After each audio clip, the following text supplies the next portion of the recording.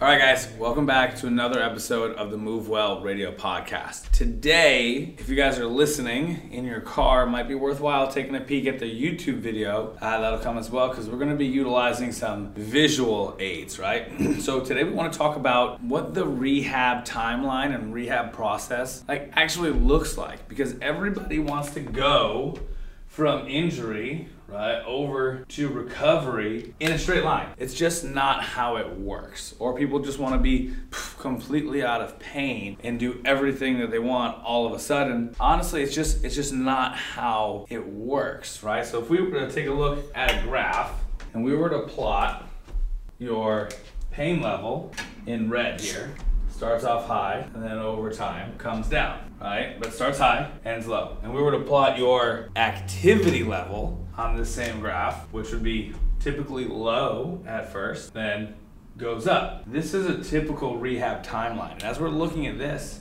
your pain starts off high even when your activity is low. So you're not doing much or not nearly as much as you want to be, and your pain comes on quickly. Even if at some point, even if when you come in, you can still do a fair amount, right? In the overall scheme of the graph, your activity is going to be low because we're going to keep it going up to being able to do everything that you want without pain. So now when we're looking at this here, what people really want is to get past this little intersection, right? And until this point where the pain is way down and the activity is way up, people sometimes can be like, I'm not getting better, right? Especially in the very beginning of this graph, where pain hasn't gone down really a ton, but the activity is coming up, right? And then once we get into this section over here, things are really starting to progress along. But what people don't understand, or they don't think about until we have a conversation about it, is that this area here, right, where your pain is relatively similar, but your activity level is increasing, that is also progress. I can do more with this same pain. Things are getting better. If normally walking hurts at a 6 out of 10, and now you can run at a 6 out of 10, maybe a poor example, but the walking is okay now, and you can do more before the pain level either increases or goes back to that level at your baseline level, right? Still progress. People start to feel a little bit better about their progress when they're in this midline here and they really start to see the pain go down, even though the activity isn't, at the top of the graph yet. You're not back to full thing. This is really what people focus on, but they don't think too much about the activity. Everybody wants to be over here where the pain's way down and the activity is way up. And you'll get there, but it is a process to get there. And to start off, a lot of times people can have a sudden, drastic change in pain, right? You can probably accomplish that if you just stop doing everything that hurts you, right? That's not what this is about, though. This is about keeping you moving and progressing and getting you back to doing the things that you love without having pain. So as you're looking at continuing to stay active, if you find yourself in a rehab process, you're still having pain, but every week, every day, you can do a little bit more and the pain doesn't get worse or stays about the same or even gets less, that's really good. Now, the other thing that tends to mess people up, like that first thing that I was talking about, is everybody wants to go from injury, right, to recovery in this straight line. It's just not the way that it works out most of the time, right? So we have injury over here, and we have recovery over here. Everybody wants to go straight there, right? It's like that, if they could do like that book, A Wrinkle in Time, if they could just move those points together and not have this process, everybody would love it. And trust me, if there was a magic answer, we would give it to you. But this line is not typically how it works. That's not how it works literally with anything, right? Even if you get out of a relationship and you're having you're going through some emotional recovery, you'll have good days and you'll have bad days, right? But those days where you're not doing so hot will get less and less frequent. They'll get less and less severe. And if you get out of a breakup and one day, months later, you find yourself sad or crying about it, it's like, I'm not back at the beginning, right? I'm having a rough day or a rough couple of days. And that's kind of a normal, that's just accepted, right? People understand that it's part of the process. When it comes to physical pain, people don't expect that. Shout out to my therapist. She's the one that brought that to my attention many, many years ago, right? And I was like, just kind of relating it back to what I do. And it's the same thing here. People want that. But what really happens is you start to go. And then you'll have a little loop. And you'll continue on. You'll have a loop. And then maybe one day you'll have a big loop. But you'll quickly progress back over there. And really what's important is that we are still moving in the right direction towards recovery. Period. Right? And the awesome part is that with these loops that you have in rehab, there is always a reason for them. People don't understand that. They don't think about that. They just think, oh, I've had pain again, so it must not be working. Typically, when we have these conversations with people, it's funny because I set the expectation that we're gonna be having this conversation, right? That you are gonna have these loops. Like you are not gonna go forward in a straight line. It's just not gonna happen. Right? And we'll tell people there'll be a time probably when you come in and you're gonna be really upset. So you're gonna be like, it's not working. And I'll be like, all right, calm down. Let's talk about this. And then we dig in and we find out they haven't had any pain for 6, 7, 8, 9, 10, 12, 14 days. And they haven't been paying any attention to what it is that they're doing, and they've kind of filled their bucket up too much, so to speak, right? Or they've swiped their credit card too much, and now they've reached the limit, right? They've overdrawn their credit limit, and now they're in pain because they're getting the bill in the mail. So we talk about that. We bring it back around to, reminding them that even though you're feeling really good, things on the inside typically aren't doing as well as you're feeling. Get them to reel it in a little bit. Typically within a day or two, they're kind of over the hump and they're able to get back on the right track to recovery. And that's pretty much the gist of it, right? Especially when it comes to, okay, let's reconceptualize this. How many times have you've seen a basketball player sprain their ankle? When they sprain their ankle, what happens if they just go out and play another basketball game? They sprain their ankle again and again, or it hurts and it hurts and it hurts for a long period of time because they keep irritating. If you sprain your ankle bad enough, what do? We put you in an air cast, right? Maybe we give you some crutches. And then over time, maybe you don't put your foot down on the ground at all, right? Non-weight bearing. Over time, what do? You put your toes down. You can start walking with the assistance of the crutch. You can get rid of the air cast. You can get rid of one crutch. Get rid of both crutches. And then you're running, cutting, strengthening, doing all of this stuff. But it's a process. What happens if you're not putting your foot on the ground? It doesn't hurt, right? It feels okay. And then you're like, I don't want these crutches. You throw them away. You start walking. You try to run. You're like, oh God, okay, that hurts a lot. Because things felt really good, but they weren't actually doing as good as you felt they were. So once you increase the activity past that tissue tolerance level, or past the protect by pain line, really, then you're gonna have pain. It's gonna happen, it's part of the process. But that's why having somebody to reel you in and let you know, like, hey, you're feeling really good, like, let's hold off. You have to slowly increase this stress over time is really what helps a lot of people out. If you roll your ankle and you miss one game, and then you go back because it feels pretty good, and you roll your ankle again, you can do that and you can miss 5, 6, 7, 10 games. Whereas if you would have just sat out the extra game or two in the beginning, you would have been able to get back to doing what you want to do faster, especially faster than being a knucklehead. Like, it feels kind of good, let me test it. It's human nature, right? People come in and they're like, oh, it hurts when I do this weird thing. Like, don't do that, right? Or if your back doesn't hurt and normally standing up tall or leaning back hurts, you're like, oh, does this hurt? Oh, yeah, it still hurts. Oh, does this hurt? Nope. Does this hurt? Nope. Does this hurt? Oh, yeah, there it is. Now it hurts again. It's like we continue to look for that pain. If you sprained your ankle, you wouldn't go stomping. Like, does this hurt? Does it hurt? Oh, yeah, now it hurts. It just doesn't make sense, right?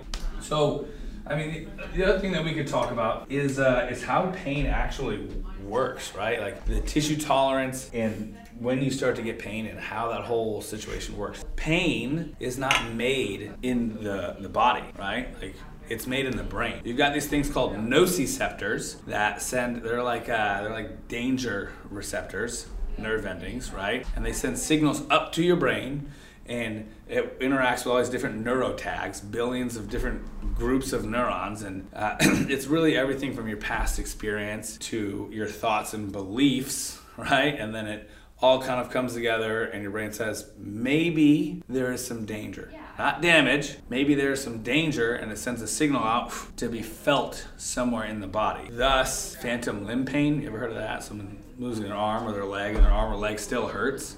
Obviously the pain can't be made in the arm or the leg because it's not there anymore, right? So that's just kind of a little insight as to how that works, right?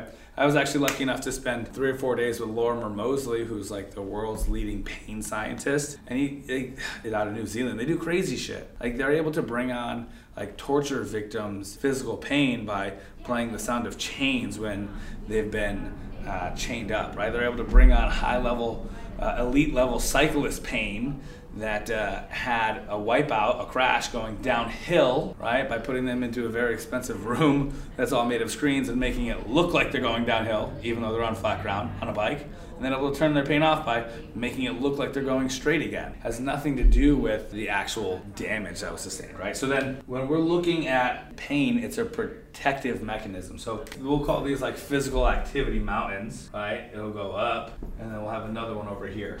So if you typically get, let's say, pain here, right? This is pain. And then we'll call this line your tissue tolerance line, which is right, TT for short. That means as you're kind of going up in the loading of this tissue, you're gonna get pain before you get damage, before you have tissue failure. And there's this little buffer here to create pain as a protective mechanism to prevent you from actually having any damage or tissue failure.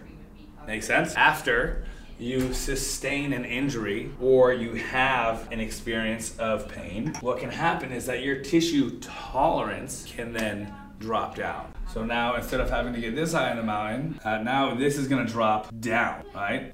So that's actually a relatively small drop in the tissue tolerance. So it means, yes, you will likely have tissue failure a little bit sooner, but what happens to your protect by pain line? Now that drops way down. What this means is that you're going to be more protected. Instead of having this little 2-finger buffer, you're gonna have this big buffer where you're gonna be coming up and your alarm system is going to go off a lot sooner. Okay? You're gonna get pain much sooner than you typically would, meaning you actually are safer, right? Maybe your tissue tolerance is a little bit less, but you're gonna get pain a lot sooner, a lot more intense, as a bigger protective mechanism. So then what do we do from there? This is why sometimes, not typically with any kind of spinal care or nerve root irritation or any radicular symptoms from the spine, you come and see us and we're like, this is from your spine. This rule doesn't apply, okay? But if it's not coming from your spine, typically we'll tell people it's okay to exercise, it's okay to go through your rehab as long as you aren't more than like a 3 out of 10 in discomfort, right? So no burning, stabbing, shooting, any of that kind of stuff, pain, discomfort, and we don't want it increasing. So if it's like 2 or 3 out of 10 and it kind of stays there, that's okay. We also want it to dissipate and decrease very quickly after you stop doing the exercise. If I have a little bicep thing going on and I'm doing bicep curls and it's a 2 out of 3, that's okay. If it goes 4, 5, okay, I'm gonna stop. And we would expect that to decrease really quickly. If it's still sore 24 hours later, especially, which is a long time, I mean like literally want to decrease within minutes, but if it's still sore 24 hours later, then you've done too much. We need to dial that back. If it's increasing, then you're doing too much. It could be too much loading, too much volume. There's all different kind of variabilities that we can play around with here. But in the end, right, if your tissue tolerance is here and your protect by pain line is here, we need to set a baseline, right, that is slightly above your pain line. So that way there we can push everything up over time, okay? You wanna push your protect by pain line up, you wanna push your baseline up, and we wanna especially push your tissue tolerance up as well. These will get closer, right? You'll go back to having your tissue tolerance, and then your protect by pain line will again be a much smaller buffer. But the way that it works is that we have to be constantly pushing it. So if I get pain here, we don't want to be up here. We want to be right along the edge of it. So we can kind of nudge it along progressively over time. And then you also have to think, like, when we're doing things like this, it's not really about getting you back to where you were, because that's where you got injured. Do you want to go back to the state that you got injured in, or do you want to come back better than that? So it's not just about rebuilding the tissue tolerance to its original state, but actually rebuilding the tissue tolerance to increase its capacity from the state it was in when you got injured. And then also taking a look around and seeing what other contributing factors were maybe placing too much stress on that specific tissue, right? If you have a knee problem and someone's only treating your knee, they're missing the boat. We know that you have to look above and below the site of pain for contributing factors. The knee is a hinge joint. Like, yes, there's a little bit of rotation, a little bit of different movements, right? But primary function is it's a hinge, right? So if the thing that moves more above it and the thing that moves more below it isn't working and the knee starts moving in ways that's maybe not so much the hinge to make up for it, we probably want to address that, right? Because we can do everything that we want to get rid of the knee pain, but getting you out of pain is the easy part. Let's deal with the improper mechanics or the incomplete mechanics that are leading you to having poor movement patterns that over time have led to these incidences that now lead up to an injury, right? Just period. So here's that's another cool topic here that we can touch on real quick, is how do these injuries even occur, right? I didn't plan on talking about this, but I think it makes a lot of sense to, because people are like, oh, I didn't do anything. Well, one, if you're existing, you're doing something. Right now I'm standing, I'm breathing, right? I'm bending, I'm doing something, even if I'm just sitting. People are like, oh, I just bent over to tie my shoes or pick up a pillow and I blew my back out. That's not how it works, right? That was just your credit card was at its limit and you swiped it and now you've got an overdraft fee. It's not one thing. Typically, obviously, there can be a traumatic incident that does then cause that, but not usually. So usually it starts out with, like I was saying, some kind of incomplete mechanics, right? So don't judge my handwriting here. I'm trying to put on my neat handwriting, but it's really not that neat. I also forgot to put that in there first. So start out with some kind of incomplete mechanics or improper mechanics. And that could be strength, mobility, movement and motor patterns in a way that just irritates things over time, right? If I do this over and over and over again, my finger's really not designed to move like that. My knuckle's gonna get irritated, right? If I just lean on this long enough, like something's gonna get sore. Maybe my elbow, my shoulder will get a little bit sore. And then over time, those mechanics lead up to these little incidents, right? Now these incidences, they're typically not a big deal, right? They don't really affect your life too much. Maybe a little numbness and tingling or a little sore knee for a day and then it goes away, or you wake up and your elbow hurts, but it gets better throughout the day. It doesn't really affect your life a lot. But over time, those incidences, right, those credit card swipes, they add up. And then we have an injury. This is typically where we see people after they've waited entirely too long to get help because they think, oh, if I just wait, it'll get better. It's kind of funny to me how long people will wait. Like, I've been waiting for 6 months, 8 months, 10 years, 14 years for this to just get better, and it hasn't. Sometimes it goes away for a little bit though, and then it comes back. That's what you're about to see with the cycle. So I just was hoping one time it would just go away entirely and never come back. Pro tip, if you're dealing with something and it's been more than like a couple of weeks, couple meaning 2, and it's still there, like, go see somebody, get some help. But what happens after we have an injury? From that injury, you get more incomplete mechanics through compensations, right? Also, we're gonna get some pain. What happens when you're in pain? You have more compensations. And this is where people like to stop, right? This is how we look at injuries, most of them, a lot of them, figuring out, okay, step 1, how do we get you out of pain, right? That's the easy part. That's where most people stop. They get out of pain, traditional rehab, whatever it is that they're doing. They're like, oh, you don't have pain, you're good. But look, we're still stuck in this cycle. So what happens? You just go around again, you have pain. You go around again, you have pain. And you go through this cycle of just chasing the pain, and it doesn't actually ever fix your problem. If that sounds familiar, you should probably call us one. Shoot us a message, but you have to do something different. So getting you out of pain is just the first step. Right? That's freaking easy stuff. That's the easiest part. Then we got to spend some time dealing with these improper mechanics, right? Whatever that is for you. And then from there, right, you got to check in on these mechanics every once in a while to make sure that you're actually making changes. Because if I try to teach you how to do something like tie your shoes differently, very simple task, it would probably take you a long time to learn that. And then what do if you're in a rush? You default back to your old ways, right? This is how you're lifting, how you're doing, whatever the activities are, whether it's hiking, running, biking, lifting, playing the guitar, like drum, it doesn't matter. This is gonna be specific to whatever you have going on. But then checking in to make sure that these incidences don't pop up every once in a while, right? And making sure that you're actually changing your mechanics long term, That is how you break this cycle and you actually get rid of your pain long term. It doesn't matter if you make a short-term change. Make a short-term change, you're going to get back into that cycle if you start having the same mechanics, and you're going to find yourself in this same exact spot. So now you understand a little bit about how pain works, right? What the rehab process looks like, what actually constitutes improvement in the beginning of rehab, and then likely why you've been stuck in this cycle for so long. If you have any questions, shoot us a message. We'd love to chat.